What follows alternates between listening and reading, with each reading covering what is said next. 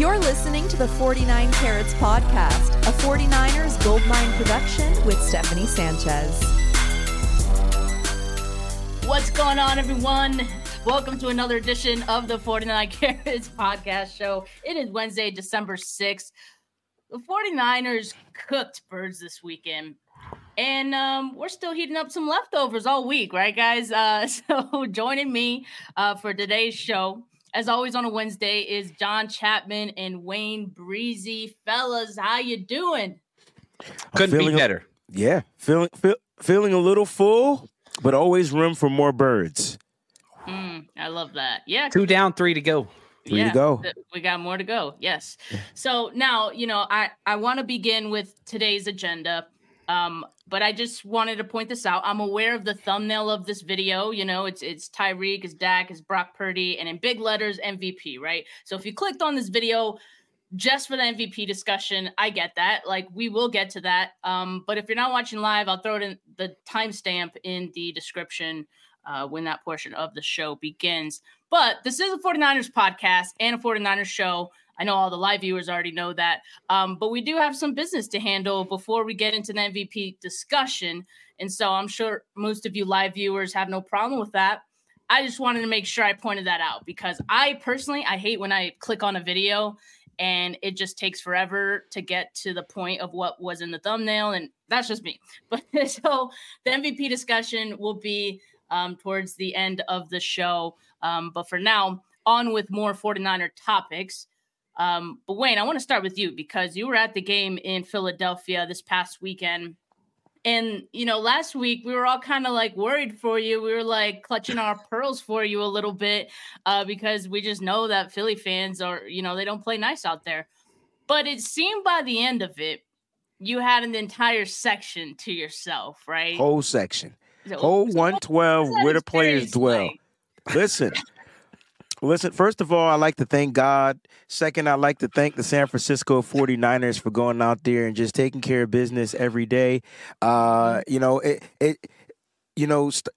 into the stadium was definitely an experience I don't wish upon anybody. You gotta be built for it tough walking into the link. It's a walk in, then it's another walk in, and then when you get in, you got to get to your seat. So it's 3 levels of it.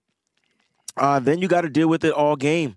And what the 49ers did was they just kept, plucking feathers off the birds, and what ended up happening is the feathers in the stand started leaving one by one. And so it felt real good to just have a section. I didn't have anybody to talk trash to after that, but they're pretty much gone. But I will say the Eagle fans that were sitting next to us, directly behind us and directly in front of us, they were pretty stand up throughout the whole game.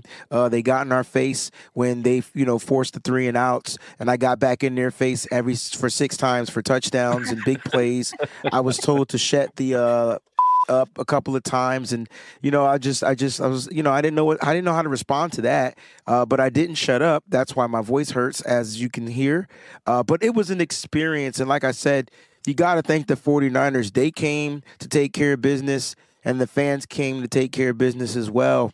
And when the fans and the team is in harmony, they're in unison, or whatever word you want to use, it's a beautiful thing. Yeah, I mean, that's awesome that you had a great time. And, I think it's important for fans to know the type of environment, like if they ever do plan to go to a game out there, you got to know what you're getting yourself into, and you have to be, willing to handle that, so you're built different, Wayne. We already knew that. So we're just glad you're okay. And yes, of course, of course, the 49ers took care of business. And what I thought was funny and awesome, the 49ers rolled through in the all black drip, and apparently this wasn't even like planned. Yeah. And this is crazy to me. Like, there's if you watch this video, there's so many players who had the all black drip on. Like, it wasn't even just the 3. It seemed like it was about half the team that had something black on. And I mean, the fact that it wasn't even planned tells you, everything.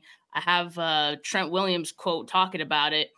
He said, quote, "A couple of weeks ago, I already knew I was going to come in all black. My mindset was going to be, you know, it's time to kill. We're going to a funeral. It's crazy. I didn't discuss it with anybody else. It just so happened that other guys on the team felt the same way. And it was such a coincidence." That's crazy to me that like that wasn't even planned. Like I thought seeing all those guys like, okay, yeah, we're gonna dress in all, you know, we preparing for their funeral. Clearly they all have the same thing in mind. Their minds are like somehow in sync.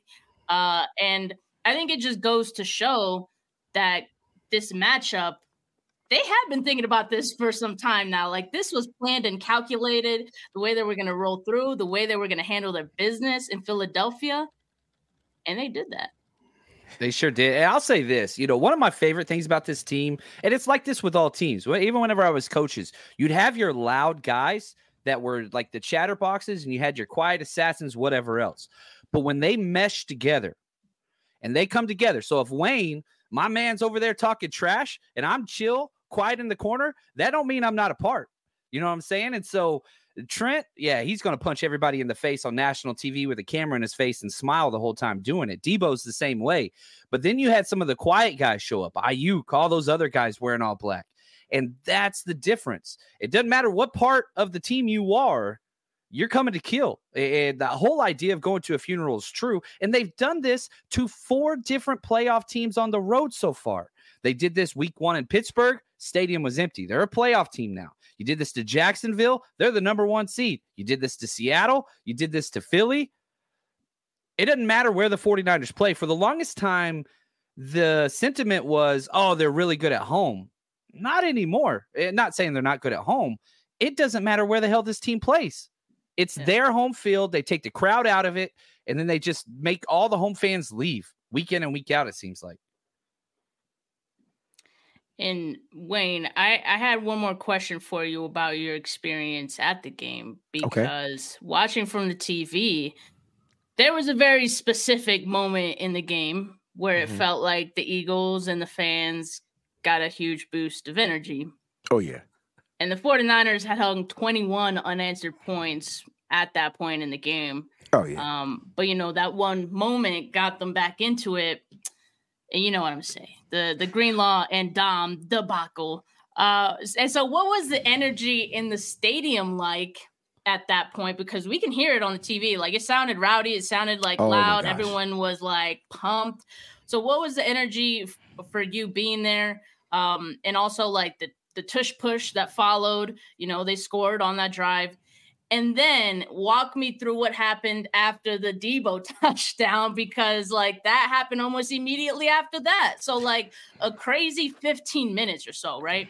Yeah, like the swing of it, right? So, all right. So the Dre Greenlaw situation happened, and, you know, being where I was sitting in the end zone, like you can see it, but you didn't really see it. So as I watched the TV copy and I looked at it, and I'm like, oh, man, like even the body slam wasn't bad. It's just a body slam, and it's against the rules, right? But he was slamming him inbounds and got him out of bounds. I got the flag part. That's cool.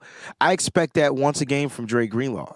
I said I'd rather him get that and play his style of football than him play timid and not the same Dre. So I'm cool with that. I wasn't mad at the 15 yards. What I got mad at was the debacle that happened from a non-football player. And I get his job is to secure, like, be the security of the team, the head security of the team. But I've never in my life, ever, in a football fight debacle, watched head of security even run onto a football field. I've never seen it. This wasn't even a football field. He just happened to be on the sideline. And honestly, Big Dom, you could have got your arm snapped back real quick by you sticking it in there. Don't touch the players. You could have touched your players. If that's the relationship you have, you touch your players. But you touch the opposing player. And he's just lucky. And I think Fred Warner came out and said, look, he lucky Dre didn't take it. He didn't know who he was. Dre don't know who a Big Dom is. He sees somebody touching him that's not in football pads. Yeah. And so he's lucky. Football is a violent sport, and no, I don't promote the fighting part, but it's all aggression. And if Dre Greenlaw had blacked out, man, it would have got ugly. But that shift, it was quick. And it was quick because of the San Francisco 49ers. And you can talk about Debo answering the call and clapping back. The tush push, you knew it was going to happen at some point in the game. I think I was preparing for it. I just wanted to see it be done live. They had 2 attempts, and they got it done on the second attempt. I didn't like the way. Here's what really happened. After the tush push touchdown, because they got it off the penalty, after the tush push touchdown, Jalen Hurts walked over 49er players. Yep. Too, you could tell. Yeah. Know your place. Know where you're at. I'm just saying, I don't care if you at home, you could score, but you got to do it in decency and order. And once he did that, what happened next drive? He poked the bear. And not only did he poke the bear, I'm trying to keep my voice down, not only did he poke the bear was already poked because I watched Kyle Shanahan stay on the football field for 7 minutes. And that's when I realized that Kyle Shanahan was going out for blood. Like, I knew they came in to win this game, but they were going to go out for blood. And when you got players like Deebo Samuel, what do we say about him all the time? He doesn't have to be the best wide receiver in the NFL. He doesn't have to be the number 1 wide receiver. He is a play freaking maker. He needs 1 yard and space. And I got to clap up for Debo because on that touchdown, especially the last one, the dude finally caught a screen pass and ran the opposite way. I was like, oh, he's learning. He's learned. He learned.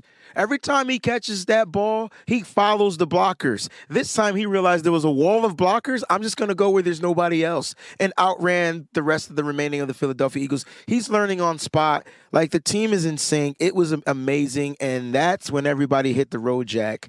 It was really gone. It was really empty after that. Yeah, it was something else. And from an NFL standpoint, I'm curious to see. I think Friday we're going to get a news dump press release. Friday at 5 p.m., the NFL is going to say this, and we're going to get a new rule.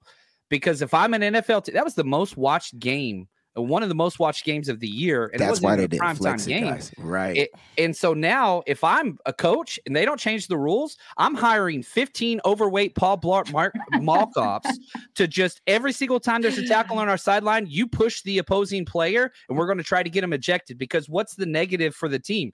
They didn't receive a penalty. No. So I think there's going to be some adjusting here from the NFL because they saw how bad this could be. Wayne said we got lucky. Dre Greenlaw didn't freaking immobilize that man for the rest of his life. And so that's going to happen if the NFL doesn't change this. It's a terrible look. The Eagles, in my opinion, if I was Goodell, I'd dock them a day 3 draft pick and ban that dude from the sidelines for the rest of his career. Like, that's what I would do. We'll see. Maybe I'm overreacting, but you can't have the interaction between security wearing an Eagles hat and a player on the field, because if not, man, I'm going out and finding every John Chapman I can on the streets, and I'm telling them, go out there, and when Geno Smith comes to this side, you start roughing them up because there's no consequences for our team. You guys remember just like a week ago, there was that people were sharing that one photographer, young dude. It was his lifelong dream to, yes, photograph for the NFL. Yes, he got that job. He lost his credentials because Tyreek Hill grabbed his phone and did the flip.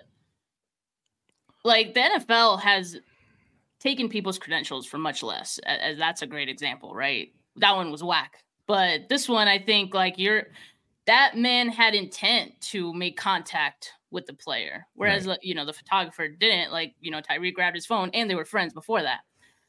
So I think, like, this is looking at that, like, the punishment should be like losing his sideline credentials, right? For one, you're not doing your job. If you're the head of security and your security protects from the fans. Exactly. Right. If that is your job, that's their job. You're facing the wrong side, buddy. You're not doing your job.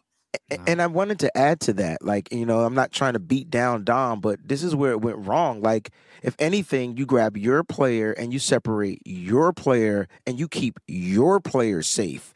You don't put your hands on the opposing player because his life could have literally ended on a football field, and they would have had to make a statue of him because he went down trying to protect his player. My point is just, I'm not saying he didn't do his job, but you got to do your job. You got to make sure that you're keeping your people safe. It's just like if there was you got to keep your players away from the stuff that's going on. Dre Greenlaw didn't do nothing of intent other than body slam Devontae Smith, which you knew they knew it was going to happen. That's going to happen. Yeah, it's going to happen. It's going to happen. Devontae was trying to get an extra yard.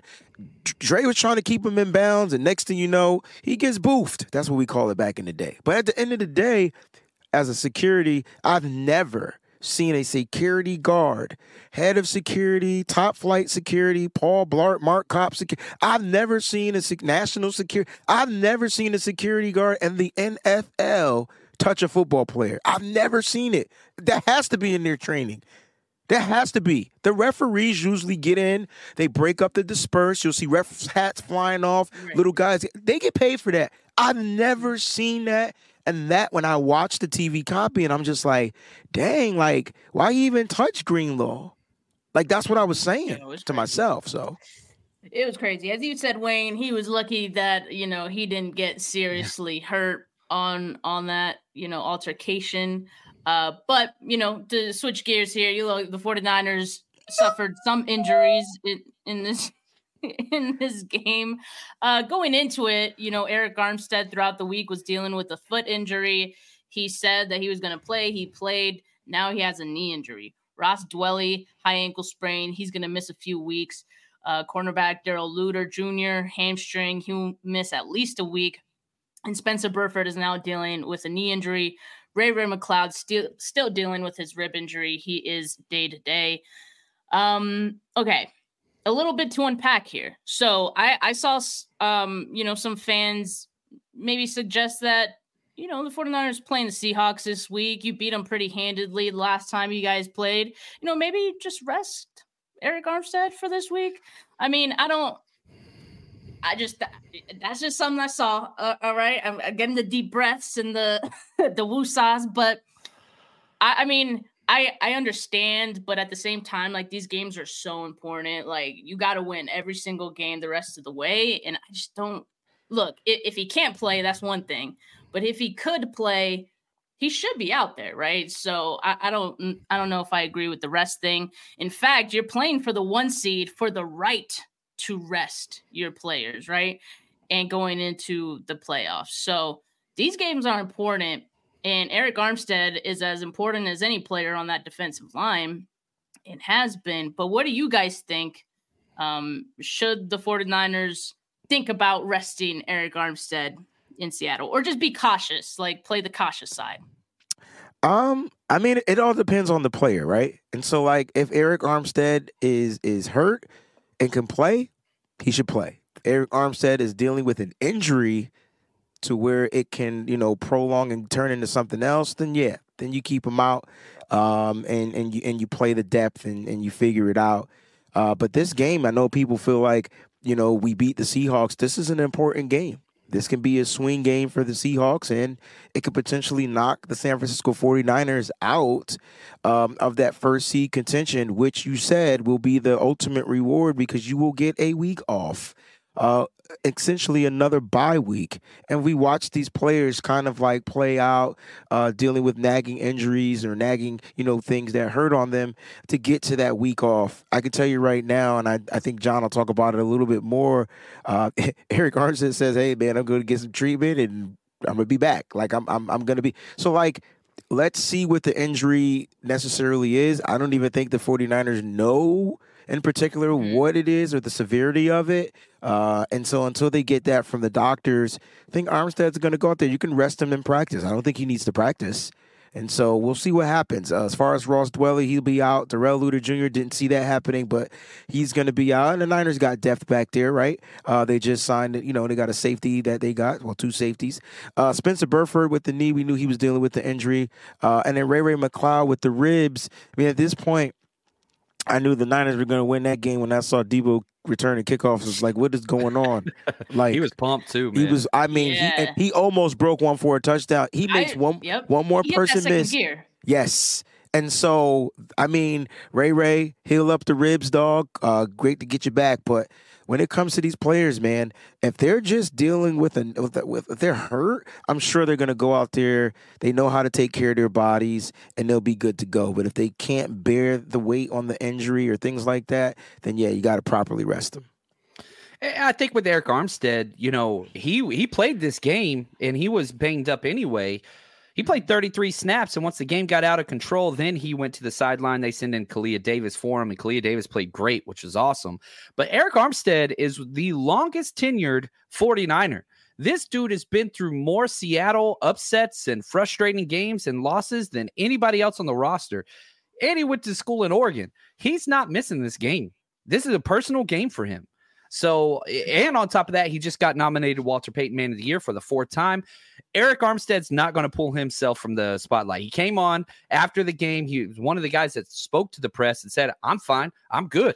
Like, dude's going to be out there. I would be willing to bet whatever I got on Armstead playing this week, and I think that he should play. This is the most important game left on the schedule. I know everybody wants to talk about the Ravens and all that stuff. That's an out-of-conference, non-divisional game. You win this game, you win the NFC West, period. You win this game, I know it's not locked up and, whatever. It's not a hat and T-shirt game. I don't care. You win this game, the 49ers have won the NFC West. And so, yes, everybody needs to show up. And everybody's like, oh, letdown game, trap game. Dude, this is against – I know everybody loves Philly, and that game was awesome. And, the win over them, we loved it. This is the game. There is no letdown. There is no, we overlooked them. This is the Seattle Seahawks. Everybody's going to be pumped up for this game. Just like they were, it might not be as personal. This game is more important because it's a divisional game. We've won, I think, 11 in a row. 11 division games in a row. Got to make it 12. Yeah, as far as seeding goes, this is the most important game left, as you said, John. And, that Ravens game is big for different reasons, but no impact on the seeding aside from, overall record. Lose, yeah. So, I agree. I think you need all hands on deck, anyone who's going to be available to be there. I know we've lost some respect for the Seahawks, in maybe the last year or so. But divisional games can go any which way, and we can't forget that. So if Eric Armstead is good to go, and hopefully he is, I'm sure we'll get more information on that later today, Wednesday, by the way. But, if he's don't expect him to practice he's today. Going to be out there. Yeah, no, I'm not expecting him to practice at all this week. But he's one of those guys who can suit up. Even hopefully he'll tell us again. Like he told us last week, pretty early in the week. So that way we were like all calm, like, okay, he's going to play. So hopefully he'll let us know that. I bet Shanahan told him, don't do that. Yeah. I like to play with these injuries because it feels like, it pisses the other team off. Yeah. I bet Shanahan went and told him, don't do that. I feel like Eric Armstead is messing up Shanny's mojo a little bit because, Shanahan's the king of manipulation in the NFL, yeah. And so, Eric, you got to stop being too square, I guess. Just you don't got just chill out. We got this. They got it. For all we know, Kyle already knew what it was on right. Monday when he spoke to the media and was just being coy and we don't know. It's a knee injury and we don't really know what kind of knee injury it is. We're gathering the details. We getting the Kyle Shanahan's too honest at his press conferences, but as soon as it's about injury, he just shoop. All right. Straight. Smart man. Let's just lie our rear ends off. And it's just so funny to me. Well, staying on the topic of injury, we mentioned the Ross Dwelly thing. He's going to be out a few weeks with the high ankle sprain. The 49ers still have George Kittle. They still have Charlie Warner, and they still have rookie Braden Willis as well. Now, earlier, I think last week at this point, Zach Ertz requested his release from the Arizona Cardinals. They granted that. He was released. He went through waivers. Nobody claimed him. He is now a free agent, and he wants to sign with a, contending team. 49ers are a contending team who suddenly have a need at tight end. Well, maybe need is a strong word, but they just lost a tight end, so it wouldn't hurt to look into it. Now, Kyle Shanahan was asked on Zach Ertz earlier this week on Monday when he spoke to the media, and he said, quote, I know John looks into all that stuff. I haven't heard anything about it now, so I wouldn't think so at this time. He went on to say, right now, at least from my standpoint, we're good with our group, but we have injuries and things change, so we'll look into all options as always. End quote. It seemed like that last part, he kind of left the door open, acknowledging that they have injuries. So, maybe it is possible they explore it. But what do you guys think if Zach Ertz is a possibility for this team? Yeah, look, it's no brainer for me. The 49ers can always add an extra tight end to their roster, especially now that they're in the need of one for the next couple of weeks. And, it would be good to have a veteran tight end to go along. He can inline block. He's a red zone target. He can catch. Like these are some of the things you can get. Run blocking is pretty good from Zach Ertz, and he's just a savvy vet, right? He's been around. The only issues with him has been injuries, but he's been pretty healthy with Arizona for the stint that he's been there. But the team was just going through so many different turmoil. He didn't really get a chance. He has to be released. They released him. Cool. He's free agent. And like I said, if the Niners, this would be a no-brainer. Go see what he's looking for, offer him a package. And I know he knows his choices would be a team like the 49ers. You could possibly see him going to a team like Philly or Kansas City, like any one of these contending teams. It'll really ultimately be up to him. But I think the Niners should definitely give it a shot. I don't disagree. I mean, Ertz is a damn good player with a lot of playoff experience. The Eagles probably make the most sense, but they're getting back their starter this week. Dallas and Goedert. So Dallas Goedert's coming back. He practiced last week for the first time, didn't play in this game. So there, it's basically identical spots. Do you want to be the number 2-3 guy? Or, what do you want to do? Now, I think Baltimore, who a lot of people aren't talking about, makes the most sense. If I was Zach Ertz personally, that's where I would be going because you could step in immediately and be a starter there. For the Eagles, you might be tight end too. For the 49ers, dude, I'm telling you right now, Charlie Warner's playing some damn good 49ers football consistently week in, week out. He's not passing him for me. So you could come here. You're going to be our tight end 3. We'll create some receiving option plays for you, but you're getting 20 plays tops here. You go to Baltimore, you can get 40. That's why I don't think this is a good fit just from a Zach Ertz perspective. But yes, if I'm the Niners, I'm reaching out. Dwelly's injured, even though it's only going to be a couple weeks. He's one. This is what's crazy. Johnny Dale put this out. He's one of 9 players. We only have 9 players on the 49ers roster from the 2019 Super Bowl. We only have 9 out of 53. And Ross Dwelly's one of those. So he's been a staple. I know not a key cog in the whole machine, but man, I love me some Ross Dwelly. I don't want this to end just yet. Is that weird? Am I by myself there? The nostalgia. No, I love Dwelly. Ross the Boss. I like that. Every year he comes in, he competes. He understands his role. He understands he's going to get released and be offered a spot later on. Like he just understands it. And when his number is called, he executes. So I love Ross the Boss. Is just he's injured right now. So do you bring up another tight end? We don't really run 3 tight end sets, but we do rotate tight ends a lot. Mm-hmm. And so now we're talking about rotating. Are you gonna call up Braden Willis? Is that what we're gonna do? Because we're down a tight end. And so I don't know if you want to put a rookie out there through this home stretch where you're going for that number 1 seed. Yeah. And I mean, he's a special teams player, Ross Dwelly, at this point. Let's just be very honest. Okay. He played 3 snaps last week, or 1 offensive snap against the Eagles, 3 snaps against the Seahawks the week before. Like, he's a special teams guy. Zach Ertz ain't coming in to cover kickoffs. You know what I'm saying? Like, I agree.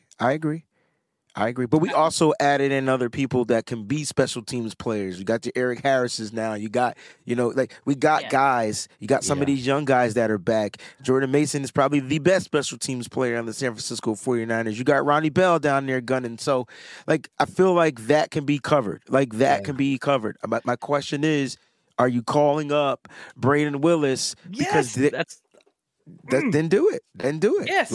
It's another offensive weapon, but he's a rookie, so I will say, as the season has gone on and there have been injuries, the safety position is one of them. The rookies that have had to step up, in my opinion, have stepped up. Like Jair Brown Ronnie is one Bell, example. Jair Brown. Ronnie Bell, Yeah, but Ronnie Bell. we haven't seen Braden Willis. So we don't know we what saw to him at expect, training but camp, I think, and that dude was Yeah, the he's- second best tight end throughout nice. training He'd be camp. nice. Yeah, but this is not a knock to him. We haven't I seen wanna him see play it, man. any NFL snaps. That's And I'm not saying that he fair. can't, but we haven't seen it. And that's my thing. We haven't seen it in the preseason games as well. Like he had a couple of catches, but we saw what Ronnie Bell could be. You know, you saw what Jair Brown could be. And I'm not saying Braden can't be that. It's just if it was earlier in the season, I'd be all for it. Now we're talking about 5 games left, finishing in first place, winning the division. The snaps can be limited like they were for Ross Dwelly. But do we want to put that pressure on him? What if something?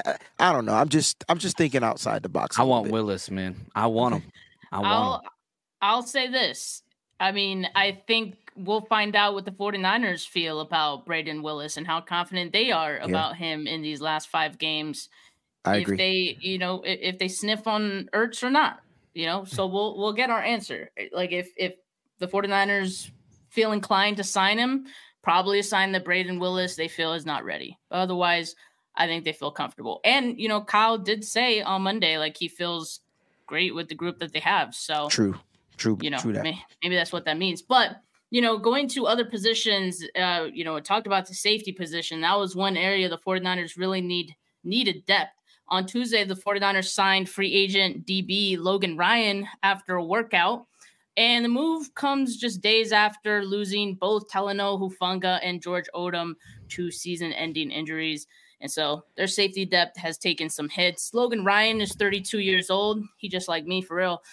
Seasoned vet, a 2-time Super Bowl champion as a member of the Patriots. And since then, he spent time with the Titans, Giants, and Bucks.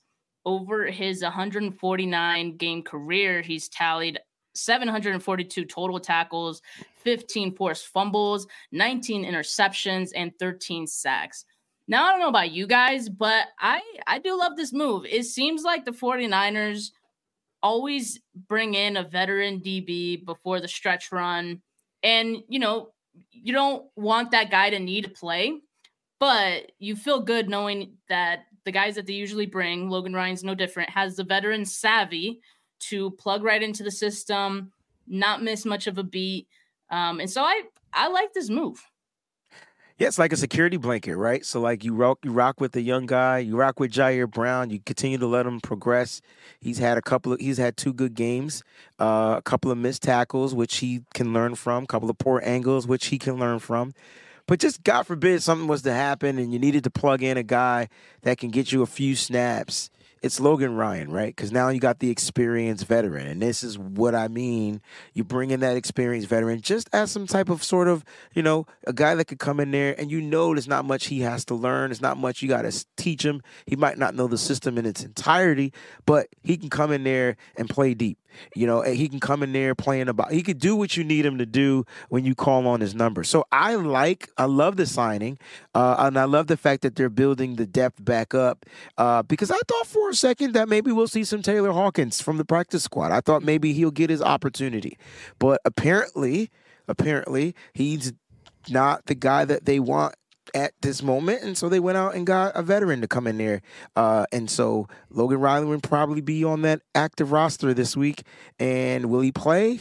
I don't know. If we'll see. I think the injury that happened to Tashawn Gibson, not saying that it's severe, but when you saw Isaiah Oliver playing safety, you had to be scratching your head, right? I was flipping out. I was like, why is 26 playing safety? Why is 26 playing safety? And John, before you speak, I want to give you your props. If it wasn't for Isaiah Oliver, even though I didn't think he played well, if it wasn't for him saving that tackle, A.J. Brown would have went to the house. So I got to give you your props. You did notice that. So thank you. And so, like, he had as many missed tackles in that opening drive. He gave up 2 first downs, and then the rookie gave up that one big first down, and then they were able to squash it. But I think the 49ers saw what they needed to see. Like, it's not a coverage issue with Isaiah Oliver at the safety position, which he's played in the past he came in and missed 2 tackles for huge first downs on third down. And they were just like, nope, go get somebody else. Now you look at Logan Ryan, who's played safety for the past 3 years of his time in the NFL. He had 2 missed tackles the entire year last year. Isaiah Oliver did that on the opening drive. And so you saw what you had, and you already had to move Oliver once because he wasn't, coverage was an issue at nickel. So then you move him to safety where it's easier, and then he couldn't run fill. And so it wasn't a run fill, it was inside slant, but still, I don't know. I think that this was an Oliver signing more than anything. They saw a glimpse and they were just like, ooh, if this is what it's going to be, we can't have that. We're one injury away from this. We've got to pad that. And so I think that's what this is. Yeah, it helps with special teams, but I'm not sure how a 32-year-old is going to help so much more with special teams. I think he'll be out there early. I think that this is Isaiah Oliver isn't the guy we want at safety if that's what we're going to see. And so how many chances is this guy going to get? I don't know. I don't know what Oliver's because he's a great tackler in space. Like, that's his gift. Coverage is not. Yeah. But in space, it's his gift. If he locates some type of a wide receiver reverse screen, he targets like he's out for blood. Bam, tackle for a loss. But man, just when you got him to have to cover, I don't know if he's overthinking or taking the wrong angles or whatever. I mean, you're watching the film, guys, like it's just not great. And so you bring in a safety. It's crazy to me that like every position that Isaiah Oliver has touched is like, ooh, like I think we need someone else. He's like, you want to be the guy that replaces Oliver. That's what you want to be, because then everybody loves you. But he's great in the run defense. It's just the passing defense where he struggles. Which he needs to be great in that if he's a DB. Yeah. Yeah. That's kind of important, right? I think he gets one more shot. One more shot. Okay. I mean, honestly, I don't think the 49ers have a good enough reason to just cut him, let him go. Oh, no. It's on every special teams group. You don't get any cap relief. They'll limit his role a little bit. Yeah. And the versatility is huge because it's a break glass in case of emergency. I mean, there's lots of different things that you could do there. And even whenever Charvarius Ward went out 2 weeks ago against the Seahawks, they brought him in at nickel, kicked Ambry and Demo back outside. So like, it's extra. You don't like it, but it's an NFL quality player. Here's my question to you two. Isaiah Oliver or Dante Johnson? Isaiah Oliver. I mean, I haven't seen Dante Johnson in a while. But just think about him being think about the role. That's why I'm bringing this up, because that's what we have in Isaiah Oliver. They're similar though. Versatile, long, slinky, can tackle, can play every freaking DB. Position. Yeah. Good players. Say jack of all trades, master of none. That's right. That's right. So I guess that's both of them. But yeah. Well, I mean, less Isaiah Oliver is a good thing. So I like the signing from the 49ers. I just want to mention, the one player that they had to let go to make room for Logan Ryan was Ty Davis-Price, last year's 3rd-round pick, running back, right? So your tone, like we all feel it.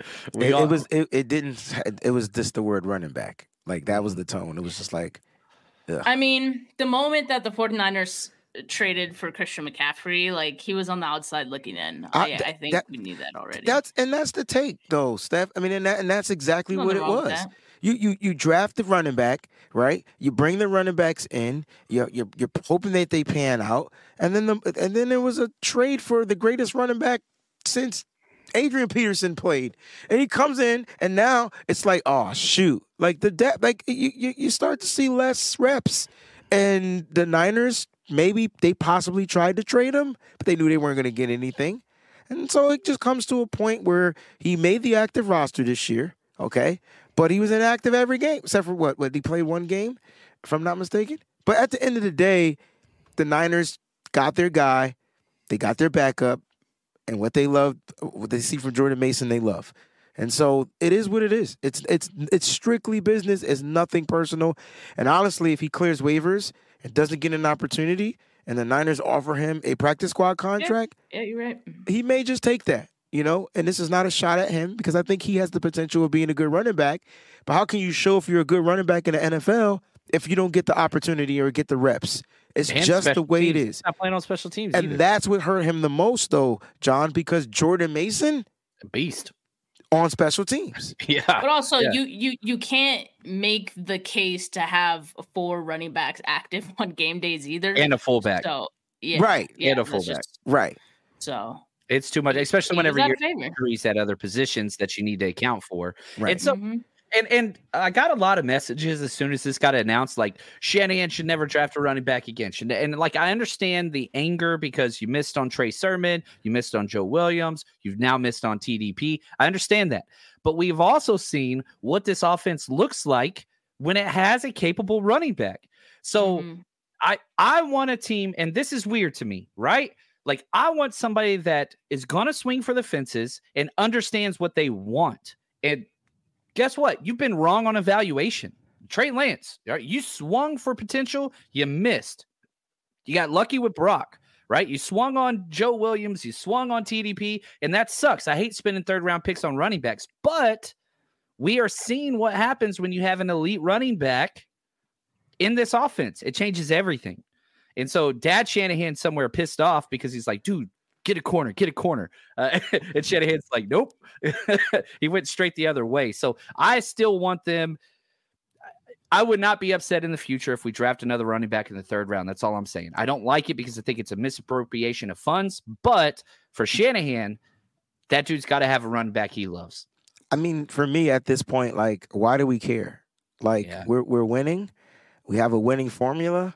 We're contending every year. Like, let them spend what they want on their picks, and we just see if it pans out. Obviously, we don't know. They don't know. And so we just have to just fall back and just let it happen. And if it happens, it happens. If it doesn't happen, oh, well, we draft again. The San Francisco 49ers have 85 picks next year, and like 80 of them are 3rd-round picks. They better get another running back. They got to keep the wheels turning. Like, they just keep it turning. Like, players get injured like that, and you better make sure that the next man up can come in there and do exactly what that first man or that second man was doing.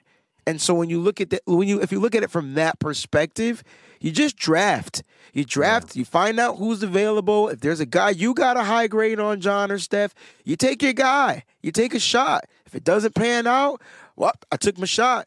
If you gamble, you go. That's what the draft is. It's a big gamble. Yeah. Well, you guys know what's gonna happen come April, right? Come the draft. Yeah, they're drafting another running back.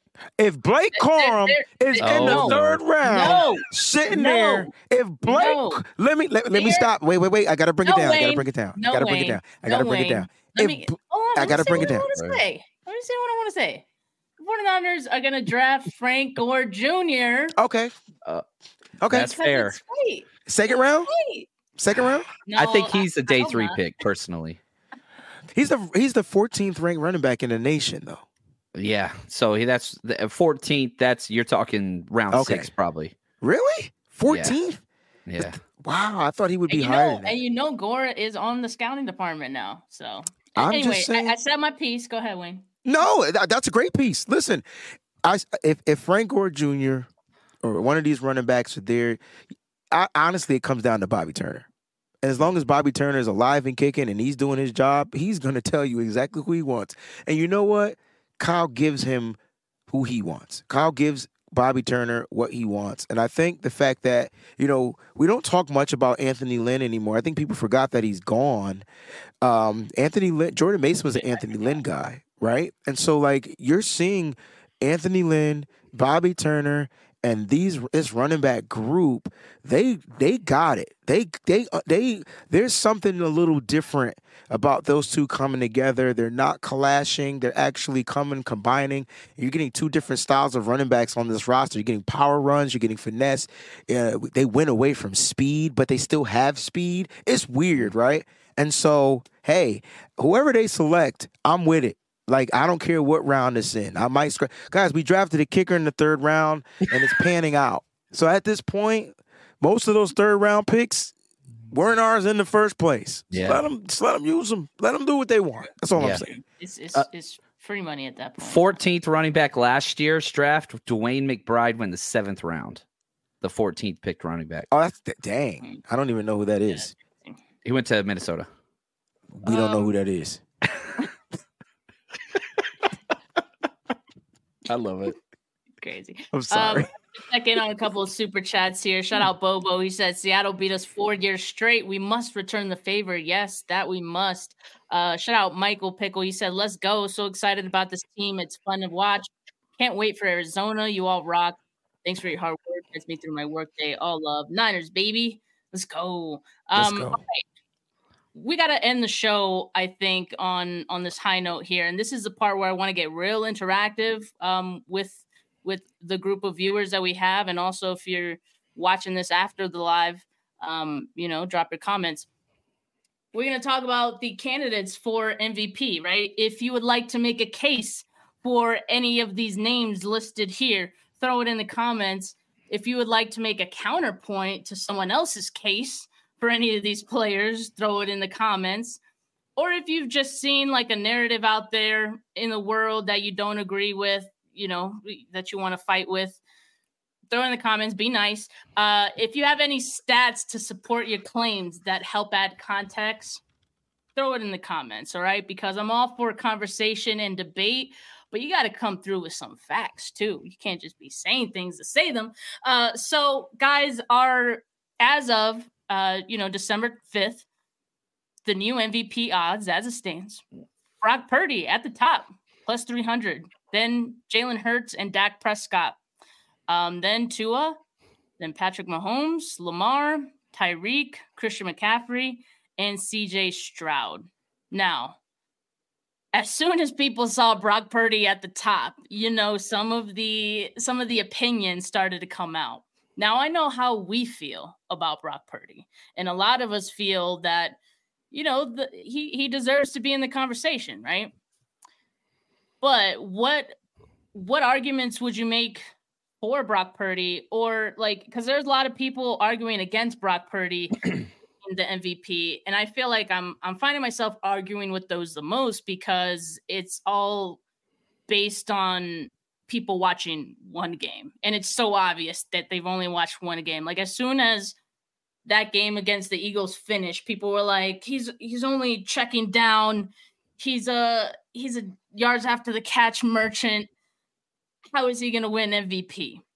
Well, the problem, one, is that you only watched one game. And yes. Two, if you watched any other games, you would see that that's not the case. That was the game plan for one game. And you can argue against the Giants as well in week 3, very specific game plans to, beat an over-aggressive defensive line. Any other game, you've seen Brock Purdy throw 20-plus air yards and make awesome catches, perform, I think, a little above his supporting cast. I get that's the biggest argument against Brock. He's on a loaded offense, and Kyle Shanahan, a genius, is his head coach and play caller, right? He gets some flack for that too. So I'm just curious. I want to know your guys' opinions. People in the comments, I want to know your guys' opinions on any of these guys that you see here, for or against. Well, let's just start with the guy that's at the top. Let's start with Brock Purdy. And I mean, when you're better than every quarterback on this list, because the stats say so, because the numbers say so. The only thing I look at when I look at Dak Prescott, he has 3 more touchdowns. They're tied in interceptions, and he has a few more yards than Brock. Okay, cool. But how does Dak get it? Or how or Jalen Hurts? He's beaten both of them. Okay, and let's just considerably, and let's bar the fact that the team is loaded, because last time I checked, the Eagles are loaded. Last time I checked, the Cowboys are loaded. God forbid, the Miami Dolphins are loaded with speed and weapons. All right, they got 2 fastest wide receivers in the NFL. Patrick Mahomes may have the most unloaded team on this list, next to Baltimore. Okay, and so when I look at that, and I'm saying to myself, come on, y'all gotta leave that out of the situation now. When you're talking about Brock, the number one blitzed quarterback in the NFL that wins against the blitz, like to me, like that should surpass anybody. He's already in the lead, but don't sit there and try to degrade what this man is doing week in and week out. And I think everybody, those that aren't 49er fans, I'm sure they're going to cheer for Brock. There are some 49er fans that don't feel like he should be that, but you got to understand what this kid is doing. Like, this kid is coming out there, and I don't care about the 3 losses. Quarterbacks are going to lose. Teams are going to lose. Like, that, it happens. It's the NFL, right? Jalen Hurts was number 1 until he got beat by who? The 49ers, led by who? Brock Purdy. This is why Brock should have always been. This is why I kept having that elite conversation. This is why I talk about stuff like this. Like, if he's not elite, if he's not that guy, fine. But then neither are those other quarterbacks except for Patrick Mahomes, because he's the only one that's won a Super Bowl. And you might can throw in my man, the MVP, former MVP, Lamar Jackson. Other than that, all them other quarterbacks are not elite, and they're still working to be that. But if you call the majority of that list elite as quarterbacks on that list, you got to have the conversation to Brock. And so that's why he should be in the lead. And look, it's a quarterback award. I get it. So for just talking about quarterbacks, because I see 2 guys up there that aren't quarterbacks, and Tyreek Hill, who's having a phenomenal season as a wide receiver, and Christian McCaffrey, who's having the best season as a running back since Adrian Peterson. I'm not saying he's going to rush for 2,000, but he's at 15-something all-purpose yards, and he's going to probably eclipse that 2,000 mark over the next 5 games, just like that. So those guys should be in contention as well. Brock is the man. All Brock got to do is keep going out there being himself. I just don't see him slipping at this point. He done got the mark. I don't see him slipping from the mark. Yeah, he's by far the most consistent. And so if you talk about, Steph, you started this off by saying like, oh, he just dink and dunk quarterback, right? That's one of the criticisms that people are saying for Brock Purdy. He has the highest passer rating on 20-plus yard touchdown passes out there. Hasn't thrown any interceptions on any of them. And if you're sitting there saying like, oh, you just watched the Eagles game, and yeah, Brock completed 0 20-yard pass attempts against the Eagles, guess how many Jalen Hurts completed? 0. Same thing. So if that's your argument, cool. Let's do the exact same thing to Jalen Hurts, who you're championing as the MVP. It doesn't match. And then you look at Dak. What happens when a big game happens? Now, he did have his best, quote-unquote, big game against the Seattle Seahawks, if you want to call it that, where he played very, very well. But whenever the 49ers played them, how did Dak do? He threw 3 interceptions, 1 touchdown. How did Brock perform against the Cowboys and the Eagles? 8 touchdowns, 0 interceptions. What do you want? Big games? Check. Most consistent? Check. Doesn't turn the ball over? You look at how many turnovers Jalen Hurts has. That dude's averaging over a turnover a game. Mm-hmm. So in my opinion, if I'm going by these, quote unquote, oh, dink and dunk, doesn't play well, whatever, surrounded by talent, my MVP thing would say CJ Stroud above all those guys. But I think it should be Brock Purdy. Yeah. I don't have a problem with Dak being up there. He's going to have the chance to prove it this next week against the Eagles. But Jalen Hurts makes no sense to me. It's the whole arsonist versus firefighter. He puts his team in a giant hole, then bails them out at the end. Why does he get credit for one and not the other? And I do think that for the writers, it's a quarterback-only award. Tyreek and Christian deserve to be in the conversation, but they get the consolation prize of offensive player of the year. That's going to go to one of those 2 guys. Couple more super chats I want to throw up here.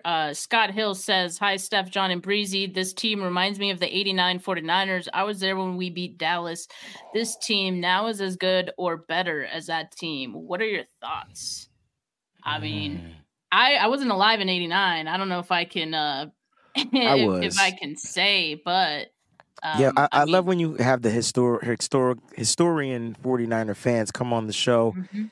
Because they witnessed dynasties like none other. I will say that this Niners team is in that category of heading into some type of a dynasty-based organization. And once they get their first Super Bowl, it's going to be over for the NFL for a very long time, like a very long time. And you've seen that, Steph, where in New England, they were probably the last great dynasty to do it consecutively year in, year out.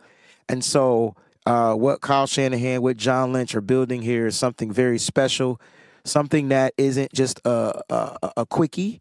It's something that's going to have a durable and last duration for a very long time here in San Francisco.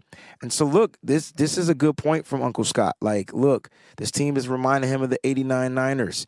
And the only thing that can kind of like get in their way is themselves. And I think after the bye week, they realized that was their reflection. Dude, we beating ourselves. Guys, come on. We're better than this. Yep. And that was the conversation that they were having. And here's how I know. If a team can show up dressed in black like the Omen without communicating, they in sync. Mm-hmm. Yep. They're on the same level. And I'll say this about the 89 team. Number 1 in points scored, number 3 in points allowed. Both top 3 units. You look at us now, number 2 in points allowed, number 3 in points scored. Top 3 units, offense, defense, complete domination throughout the entire season. The difference is, and hopefully it's going to be a similarity, they finished. The 89 team finished. They finished. Can the 49ers of 2023 do the same thing? They got the best team. I feel like that's been proven. Can the consistency, the truest measure of greatness, apply to this team? So you got 5 regular season, then hopefully only 3 playoff games, maybe 4 if you don't get that first round bye, but got to finish. Yeah, I keep coming back to this chart that he's been updating this, throughout the year, and as it stands through 12 games, the 49ers are one of the top teams in DVOA. Like ever. This is not ever. This is going back to 1981 to present day. And you see the 49ers are, listed here, as are the Baltimore Ravens, 2023 Baltimore Ravens. So, just to speak on what they're doing as well, definitely impressive. 42.9% DVOA on the season.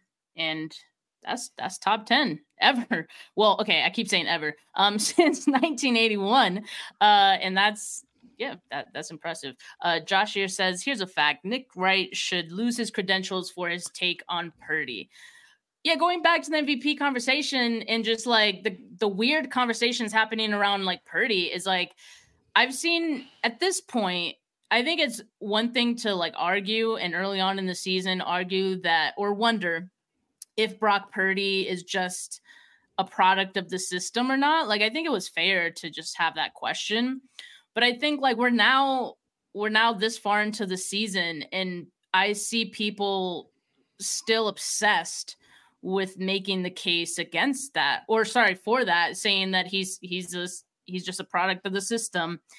And it's gotten weird. Like it's weird. It's obsessive at this point, and they're scratching and clawing at any one stat because there aren't many at this point that support that claim. But they're finding any little stat they can find to help support that, and it feels like people are constantly moving the goalposts on Purdy and finding any reason why he isn't that guy. And I don't know why. Like, why are you guys so obsessed with this crediting Brock Purdy? It's just this weird thing that I've noticed. I don't know if you guys have seen like Steven Ruiz's posts on Twitter, but he's another guy as far as like Nick Wright. Obviously, he's on national TV, but Steven Ruiz has also been doing that. So it's just weird. Clickbait. That's just what it is. I They're guess. just trying to get clicks. I don't think either one of those individuals actually believe what it is they're seeing, or what they're saying. Like they had this story. They're not new information has presented itself. Then you readjust your understanding and you come up with a new take. That's logic. That's a scientific method. These people are not interested in those things because they want clicks. They want whatever, and that's their goal, not factual information. Is there any system quarterbacks right now in the NFL other than Brock Purdy? Because I'm curious to know what that definition even means. Right, like what even is that? Like, was Tom Brady a system quarterback? No, I'm with you. He never played in a different system than what he was in. Whenever he went to Tampa Bay, they took the same system. So cool, right, awesome. It's just a weird argument, and I just feel like people want to be right so much. that they're just flat out wrong. Because I think like it's been proven time and time again, I think that Brock Purdy is not just the product of the system, but they're going to keep going back and finding any little thing they can to try to support that. But anyway, going back to the dink and dunk thing, I do have a nice stat that supports the other side of the conversation, in that he's not just a dink and dunk guy.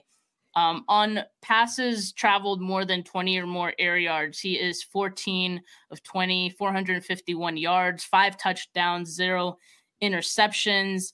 And he has the same amount of 20-plus air yard touchdown throws, 8, as as Dak Prescott has on 79 less attempts. Efficient, baby. Efficient. Efficiency is the name. Yeah, so, I mean, it's just crazy. I like what you said, John, about CJ Stroud. I think that's honestly like he deserves more talk in the conversation here. But, you know, as far as Brock Purdy, I've always said, like, I think he deserves to be in the conversation. I'm open to any discussion for any of the other guys as well. But I think you can poke holes in those too. So there's no perfect MVP candidate right now. No, not yet. And there's 5 weeks left in the season. This is going to shake out a little bit more as we get closer to that. So I know we're at about an hour, so, you know, don't want to keep us here any longer, but I appreciate you guys for sticking with us this whole time. Make sure you like this video. Make sure you subscribe to the channel if you have not yet, not just mine, but John and Wayne's as well, and vice versa. Guys, what else are you guys doing this week? Are you guys going to be out for the game in Seattle? I mean, Levi's against Seattle? Yeah, we'll be tailgating out in the blue lot. Right. You know, we're going to have a great time. 49ersrushroadtrip.com. And then next week, we got Patrick Willis coming to Arizona to party with us. It's going to be a lot of fun. Let's go. Oh, look All at right, that. I'm going to be out there, so I'm going to make sure I try to catch you. I always seem to not find you, so we're gonna have to We got this. We got something out. Yeah, we'll figure it out. All right, y'all. Make sure you guys have a good rest of your Wednesday. But for now, peace.